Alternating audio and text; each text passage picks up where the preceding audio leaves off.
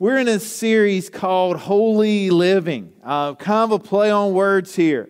And it's about reflecting Christ in our lives. And the thing about, it's all about the fruit of the Spirit. And as soon as I mention the fruit of the Spirit, I know for so many Christians, our minds go back to those kid stories and vacation Bible school. And we think, oh, this is a devotion for kids. And for some reason, I think so many Christians, that's kind of where we've gone with the fruit of the Spirit. It's a little song, it's a little, oh yeah, this is something. We don't take it as seriously as we should, because for believers, if we're led by the Holy Spirit, these 9 characteristics should really be, they should define who we are. And that should be what people think about when they think about us. And I don't know about you, but for me, some of these are a real struggle.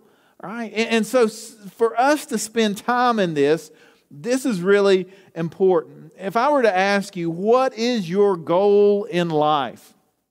I think a lot of us, you would have the church answer, and oh yeah, but for many people, if you actually look at your life, the goal would be, I want to be a good person, or I want to leave a legacy, or I want to achieve a certain level of status or affluence or comfort. But really, when we look at our life, we should be striving for Christ-likeness.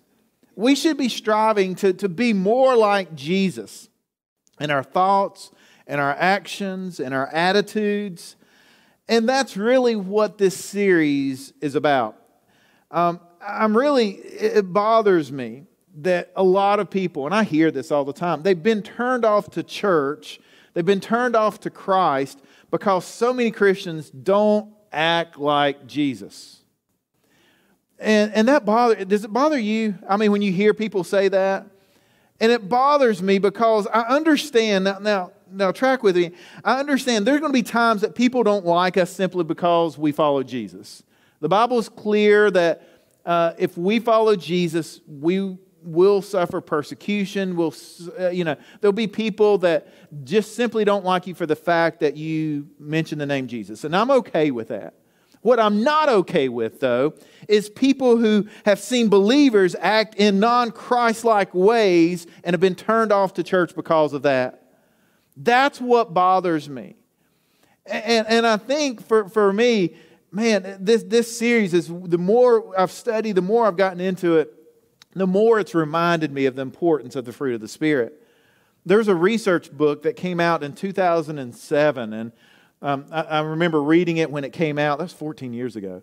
And it was a book that kind of studied young people, and mostly non-Christians, and it was about their perception of Christianity.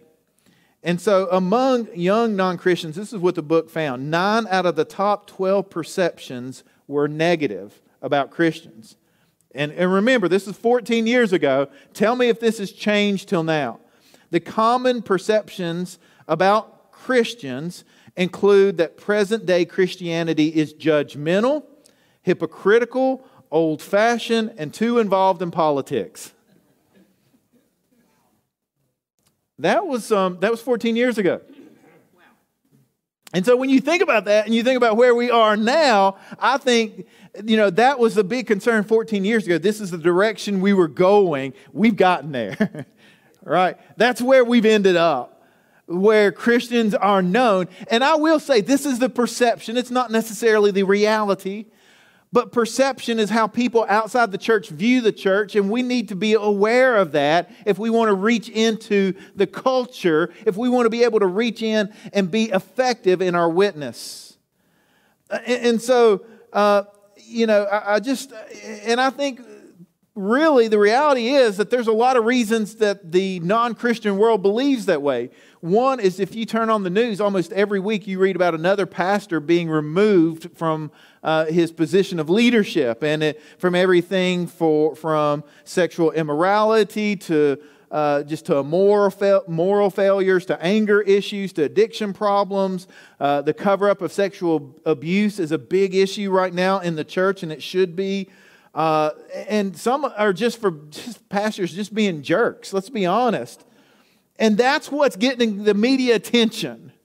That's what people look at and they say, this is not what Christianity should be. This looks nothing like Christ. And so you see a lot of people say, I love Jesus, but I'm not even going to church anymore. And that just hurts my heart. That just hurt. That bothers me. And so the really question is how do we represent Jesus better?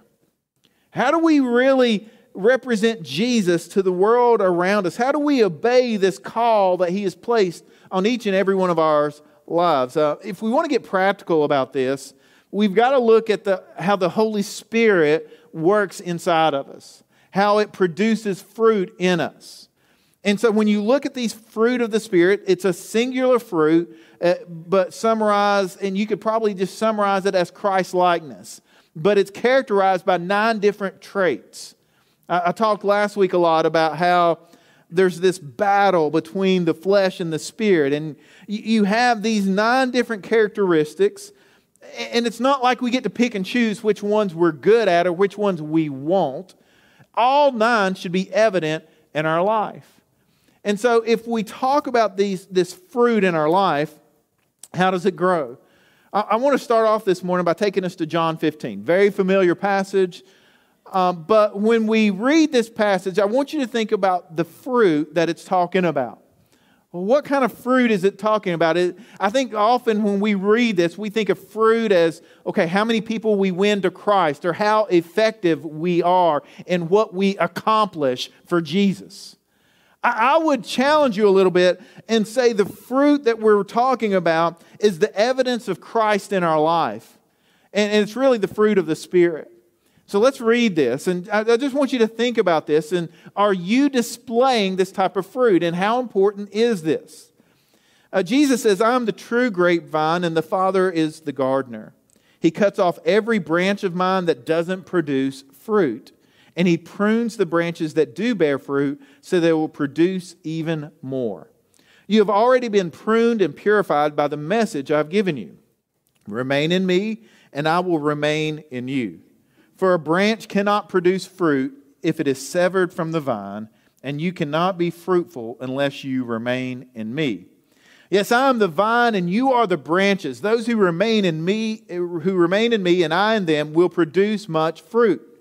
For apart from me, you can do nothing. Anyone who does not remain in me is thrown away like a useless branch, and it withers.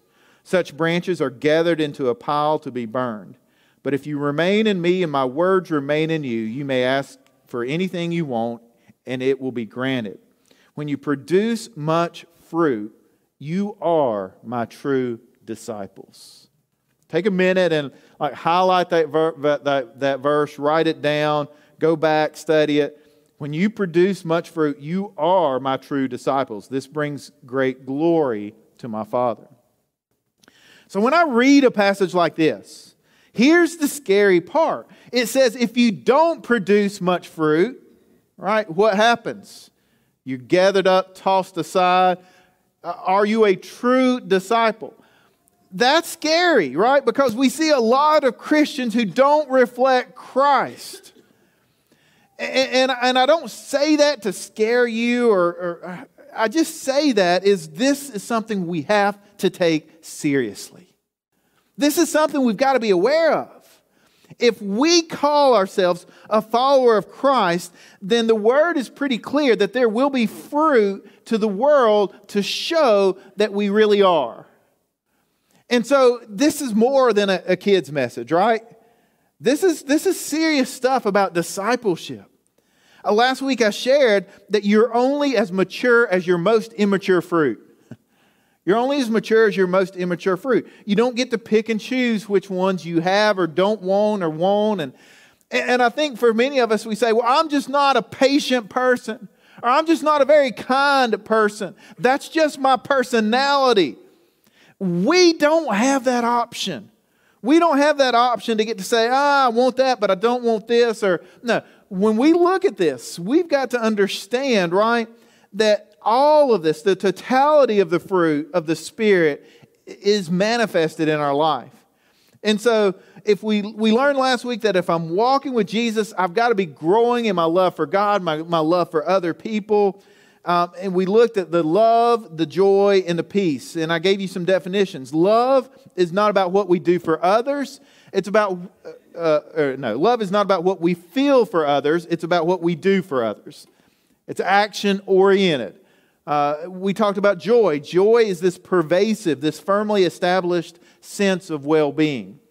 So you're planted. Nothing that happens is going to shake you. Peace is this sense of rest and calm that comes from knowing God. So those three are kind of the inner characteristics of a believer. That's kind of what grounds you. That's what holds you steady through the storms of life. Today, the next three we're going to talk about, the patience, the kindness, the goodness. They're more of how we treat other people around us. And when we really think about this is important. We've got to learn how we treat other people matters. And so maturity, it is not measured by how many years you've served in the church. It's not measured by how much money you've given. It's not measured by your status or your position in the church. It's measured by how much you let the Holy Spirit lead your life. And so these 9 characteristics are the evidence. So we'll go back, review Galatians 5 again, and then we'll jump in today. Galatians 5. The fruit of the Spirit. It is love, joy, peace, patience, kindness, goodness, faithfulness, gentleness, and self-control. Against such things there is no law. And those who belong to Christ Jesus have crucified the flesh with its passions and desires. If we live by the Spirit, let us also keep in step with the Spirit. Let us not become conceited, provoking one another, or envying one another. And so we talked last week about love, joy, and peace. Let's talk about patience, kindness, and goodness. Again, these are really how we treat each other. And so let's kind of just jump right in. I want to give you a definition of patience. Here's how I would define patience for you. Patience is the ability to endure hardship and inconvenience without losing your composure. Okay, how many people already feel convicted, right? You just read and you're like, wait a minute here. Patience is more than just waiting. I think that's the impression we have is patience is just being able to wait. No, it's the ability to endure. The King James translates the word patient as long suffering. And the key being suffering, all right? This is not easy. This is like enduring when times are tough. And so it says, I read this, patience is that quality of being where the mind holds out before giving way to action. Patience is the willingness to bear under trial, inconvenience, unkindness, and other forms of personal provocation without losing one's composure in Christ.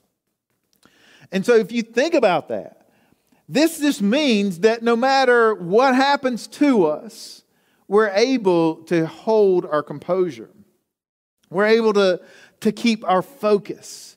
We're able to stay focused on what's important. I would say that we live in a world without patience. You just look around. If you have to wait 5 extra minutes for your food at a restaurant, someone is going to lose it.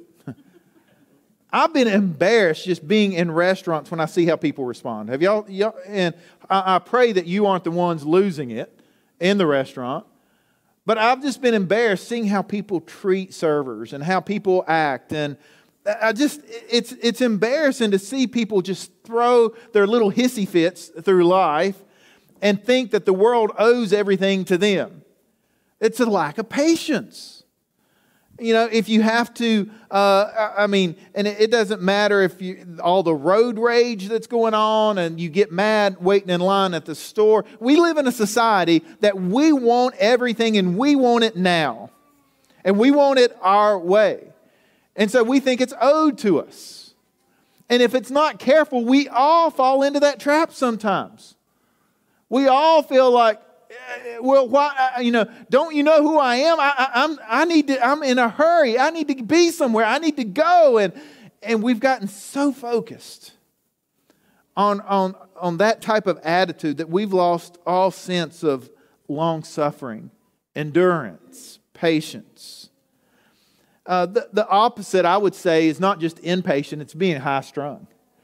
And I feel like sometimes I'm a high-strung person. Like I get wound up. And so when I'm wound up, I get task-oriented. And the problem with being task-oriented, now I can get a lot of stuff done, but I can hurt a lot of people in the process if I'm not careful. Can you relate to that? I mean, when you get high-strung, I mean, it's like you just think about, okay, what do I got to get done? What's next? What's next? What's next? And when we get in that type of mode, we're showing a lack of patience. How often do you say or do we celebrate someone just losing it? Oh man, they were able to, they waited and waited, but they finally got to the point they just lost it. That's what we celebrate in movies. All right, you think about movies, the hero is always someone who gets whatever it is. Maybe they're bullied and they hit a point and they lose it, and then they become the hero or the heroine in the story. And we've got to realize that's not really a character trait that to pick up and say, that's something we look at and hold up as something to emulate. I just think patience, it's the ability to not lose your composure.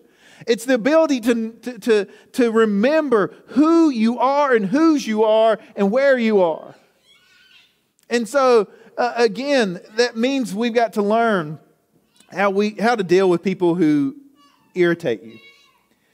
Now, have you ever thought about this? There are always people who just kind of get on your nerves, right? I don't want you pointing. I don't want you elbowing. There will be people that just get under your skin and irritate the fire out of you. I know it. But have you ever thought that you're that type of person to someone else? That when they think about you, that's what... We all have our character flaws.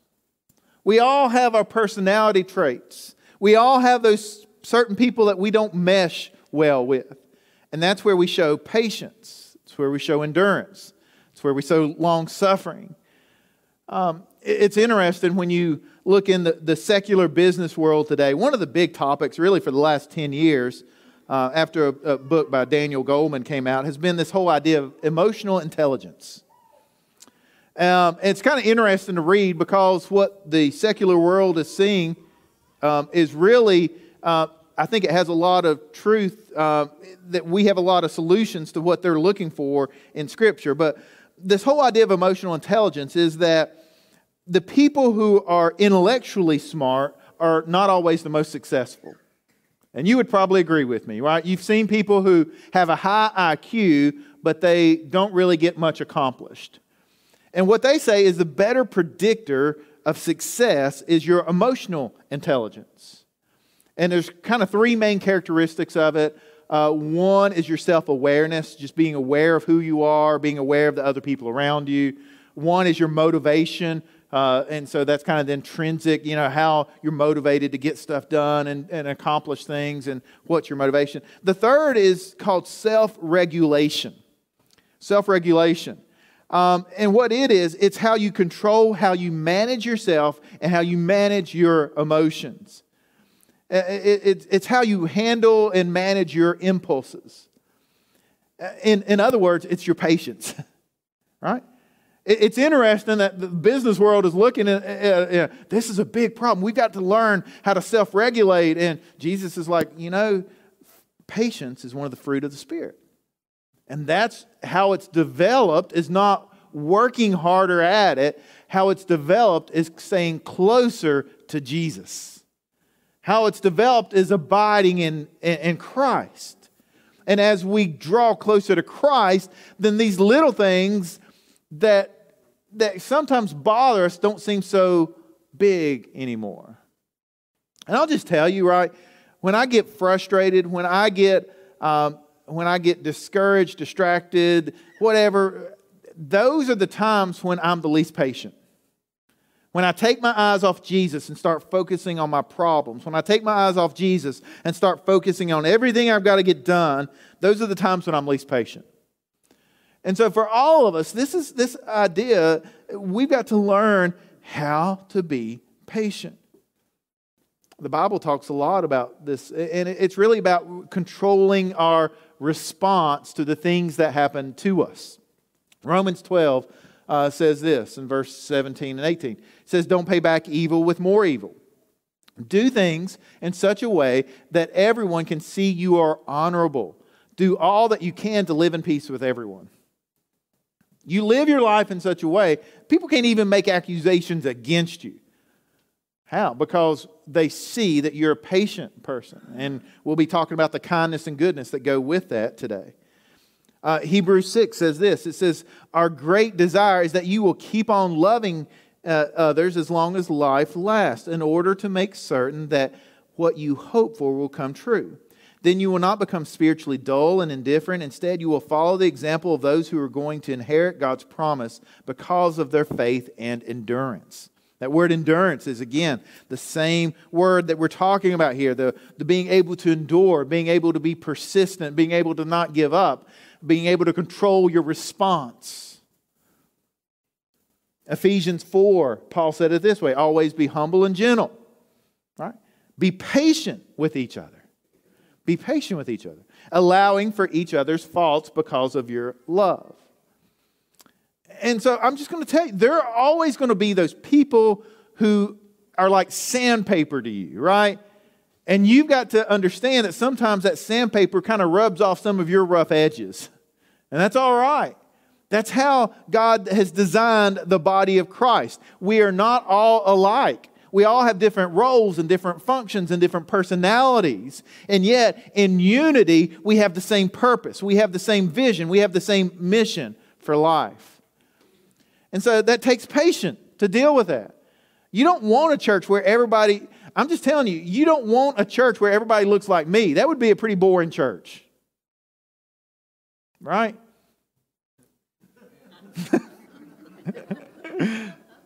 Y'all are afraid to laugh. Sometimes you're like, that'd be pretty boring. I mean, I'm not the most exciting guy around, okay? I know that. But it takes a little bit of all of us together. You know, when you look at 1 Corinthians 13, it's a love chapter of the Bible. We always hear it at weddings. But you know, right, it's not about a man and a woman in marriage. You know, it's about the body of believers. It's about the church and how they treat each other. It's about how they exercise the gifts of the Spirit. And when it says love is patient and kind, right? Love is not jealous or boastful or proud. It's talking about how we treat each other as believers. Just a reminder to us. We need patience. We need patience. There's a book that John Ortberg wrote several years ago, and he talks about, he kind of has two words here that he uses in the book. He talks about we're either flourishing or languishing in our spiritual lives.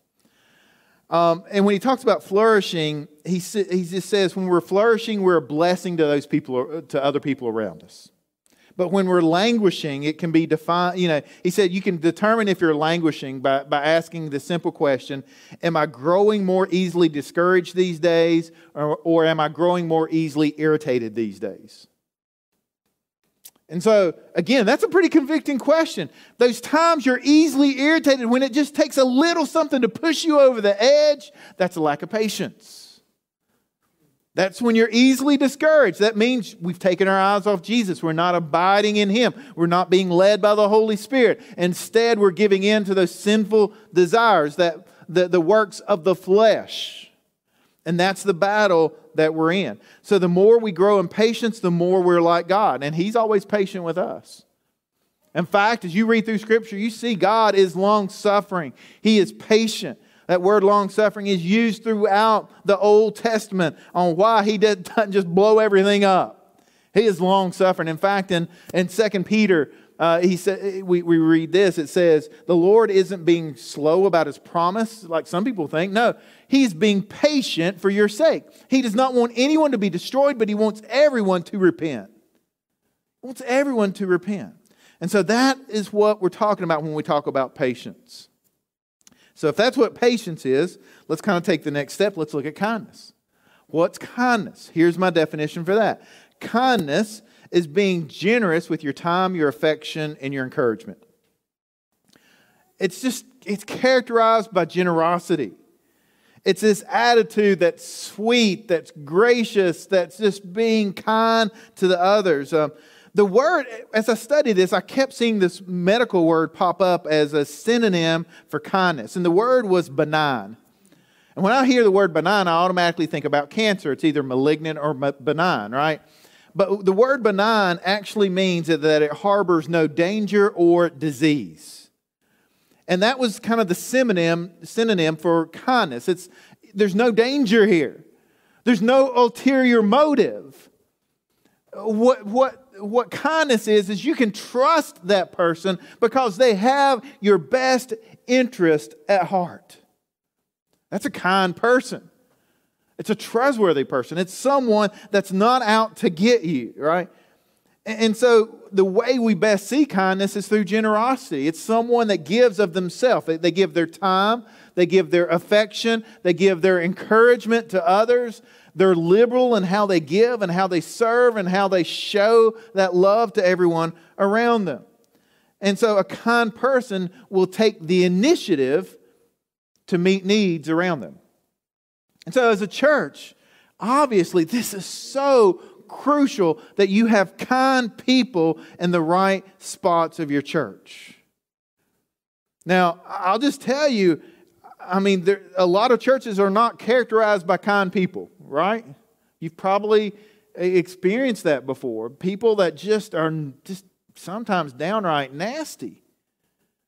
And so what we've got to learn is, are we allowing kindness to flow through us? We're allowing the Spirit to work in us in that way. Colossians 3:12 talks about that. It says, since God chose you to be the holy people He loves, you must clothe yourselves with tender-hearted mercy, kindness, humility, gentleness, and patience. This is almost like a whole nother listing here of the fruit of the Spirit. And so we see these things work together. And when he says clothe yourselves, the picture I get is each morning you wake up and you put them on, all right? You put them on, you clothe yourself. This is a conscious decision each and every day to allow God to flow through you and work through you. It's a conscious decision each and every day to say, I'm going to focus on Jesus. I'm going to keep my eyes on Jesus. I'm not going to let the problems of this world or the problems of today keep me from doing what is right, keep me from doing what is honorable to God. 2 Timothy 2 says this, the servant of the Lord must not quarrel, but must be kind to everyone, to be able to teach and to be patient with difficult people. There are a lot of difficult people you're going to deal with in your day-to-day life. And so we've got to learn how to be patient with them. It's interesting in the book of Acts, we read there's an account of a particular woman, and when she's talked about as a kind person. It's in Acts chapter 9. It's a woman named Tabitha. Her Greek name was Dorcas, which is not necessarily a popular name these days. I did have someone first service, they tell me that their grandma was named Dorcas. So it is a name that people have used. But it's in Acts chapter 9, verse 36. There was a believer in Joppa named Tabitha, which is in Greek is Dorcas. She was always doing kind things for others and helping the poor. Now this story goes on and talks about how she died and how Peter came in and sent everybody out of the room and raised her back to life. Incredible story here. But what I want to point out is when people thought about her, the first thing they said, she was a kind person. She was always doing kind things for others. When people think about you, would they say you're a kind person? Right? Would they think about you being someone that doesn't have an ulterior motive, that's not controlling, that's generous in what you do, that's always giving to others, serving others, helping others? Or would they look at you and think of someone who's maybe a little more selfish and self-centered? In some ways, that's kind of the opposite of kindness, is someone that is self-centered. So this, again, kindness, it's not just doing good, it's doing good for the right reasons. It's having no ill intent behind what you do. It's compassion. It's caring. It's generosity. It's the willing to go out of your way and to be inconvenienced for others. And so I see all the time that people, they'll do good if they get attention for it. They'll do good if people acknowledge what they do good. And what that gets at is that's not true kindness. All right, if there's strings attached, it's not kindness. And so generosity doesn't require recognition. It doesn't require control. It means there are no strings attached. It means we're doing good. We're being kind with not expecting anything in return. And we learn that type of kindness that comes from God. Romans 2 tells us how God is kind towards us. It says in verse 4, "Don't you see how wonderfully kind and tolerant and patient God is with you?" Does this mean nothing to you? Can't you see that this kindness is intended to turn you from your sin? All right. Ephesians 2, "For God can point to us in all future ages as examples of His incredible wealth of His grace and kindness towards us, as shown for us in all He has done for us who are united in Christ Jesus." When people see kindness in us, it's not just to elevate ourselves. It's so that people can see Jesus in us. And that's the hope. As people see us as being kind, they see something different. They see how God is kind toward them as well and forgiving them. And how He offers them a way to be rescued from their sin, their struggle. And so this is important that we're kind people. Titus, one of my favorite little passages in Scripture is right here in Titus chapter 3. It says, "But when God our Savior revealed His kindness and love, He saved us, not because of the righteous things we had done, but because of His mercy. He washed away our sins, giving us a new birth and a new life through the Holy Spirit." So God saved us because He is kind. He looked down on us, even though we were separated from Him. Because of His kindness and love, He made a way. He sent His Son so that we could be forgiven, so that we could be restored. And because of that, this is why we are called to be kind. Now, I'll just kind of give you a little side note. I don't want to get off on too much of a rabbit trail here. But just because we're kind to someone doesn't mean we agree with everything they do or we condone what they do. Are you following me? We can be kind to people who have completely different beliefs. Our goal, just like Jesus, is that people will see God through us. That people will repent and turn back to Him. But we can still be kind. I think about how Jesus interacted with so many people who were sinners, who were outcasts, who were just living lives that did not honor God. And He treated them with respect and kindness. We need to do better at that as believers around the world. We've got to do better at treating people with kindness. And so if we're going to be kind, the next one is goodness. And these two are really closely related. So kindness involves being generous and considerate towards others, while goodness is doing those righteous acts. Let's talk about goodness. Goodness is the ability to do the right thing even when it's hard. So kindness is kind of this moral compass. This, I don't have any ill intent. I'm kind because God has been kind to me. Goodness is I'm going to do the right thing. I'm just going to do the right thing. It's the ability to do the right thing even when it's hard. So kindness is more about the attitude behind your actions. Goodness is more about the actions. Goodness is much more than just being a good person. It means actively seeking to do good things for others. We see this. You can go back to the Old Testament. You can see God's goodness displayed throughout. His goodness. Psalm 23, right? Surely your goodness, your unfailing love will pursue me. It will chase me, right, all the days of my life. And I will live in the house of the Lord forever. You remember there's a song now, your goodness is running after me, right? That's the inspiration for it. Your goodness is running after, it's chasing me. Your goodness will pursue me. The Lord is good, and because of that, He does good to us, and His goodness pursues us. We can't escape it. He loves us so much, like He can't help but do good for us. In the same way, we seek to show that goodness to others. I like this definition. Goodness is kindness with an edge. With an edge. It is fierce kindness, able to do the right thing even when it's hard, even when it hurts. Good in the New Testament is nearly always associated with God. So in James tells us if anything is good, it comes from God. James 1:17, whatever is good and perfect, it's a gift coming down to us from God our Father. And He never changes. He's good. He always has been, always will be.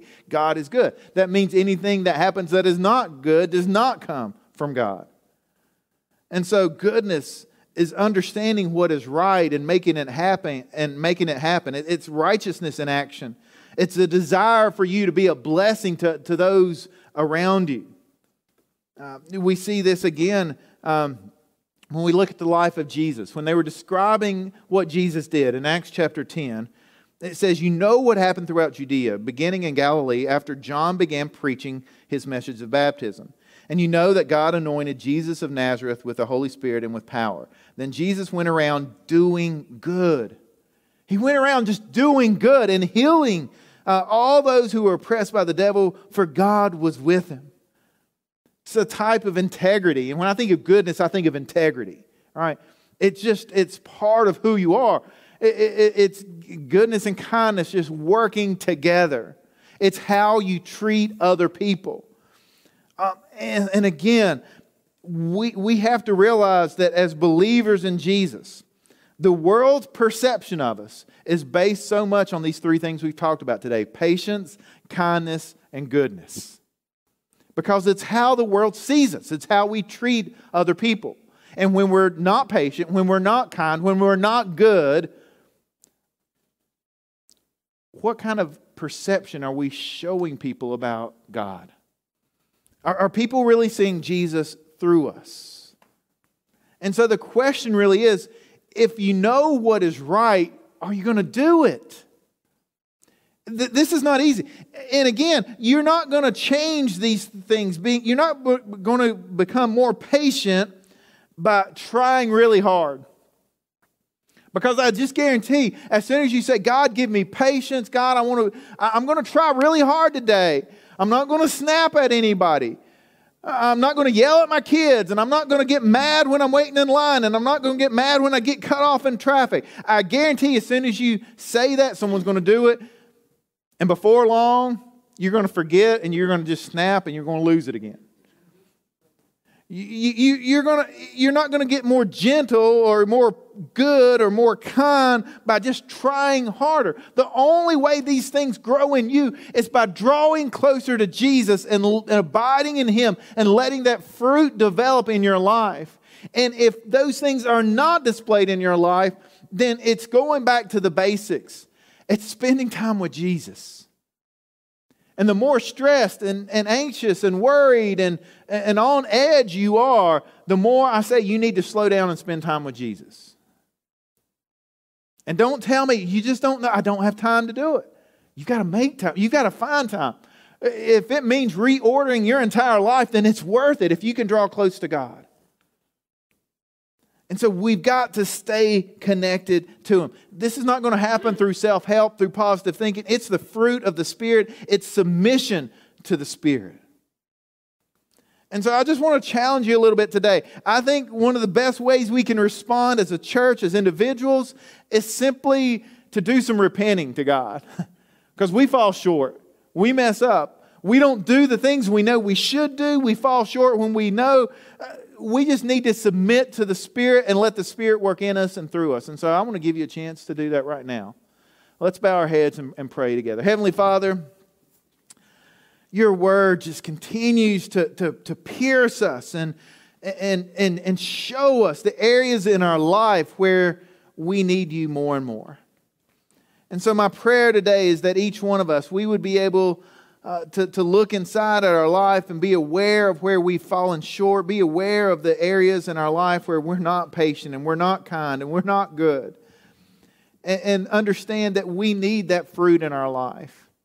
And so, Heavenly Father, we want to abide in You. We want to draw close to You. We want to spend time with You. We want to be nourished by You.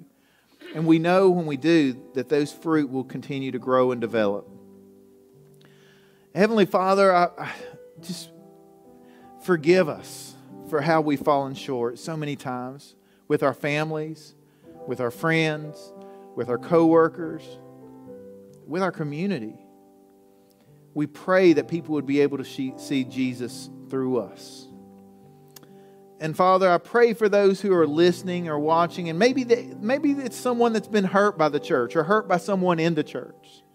Would they be able to see you as the perfect Heavenly Father, the one who embodies all of these fruit of the Spirit, and help them realize that it's all of our goal to be more like Jesus.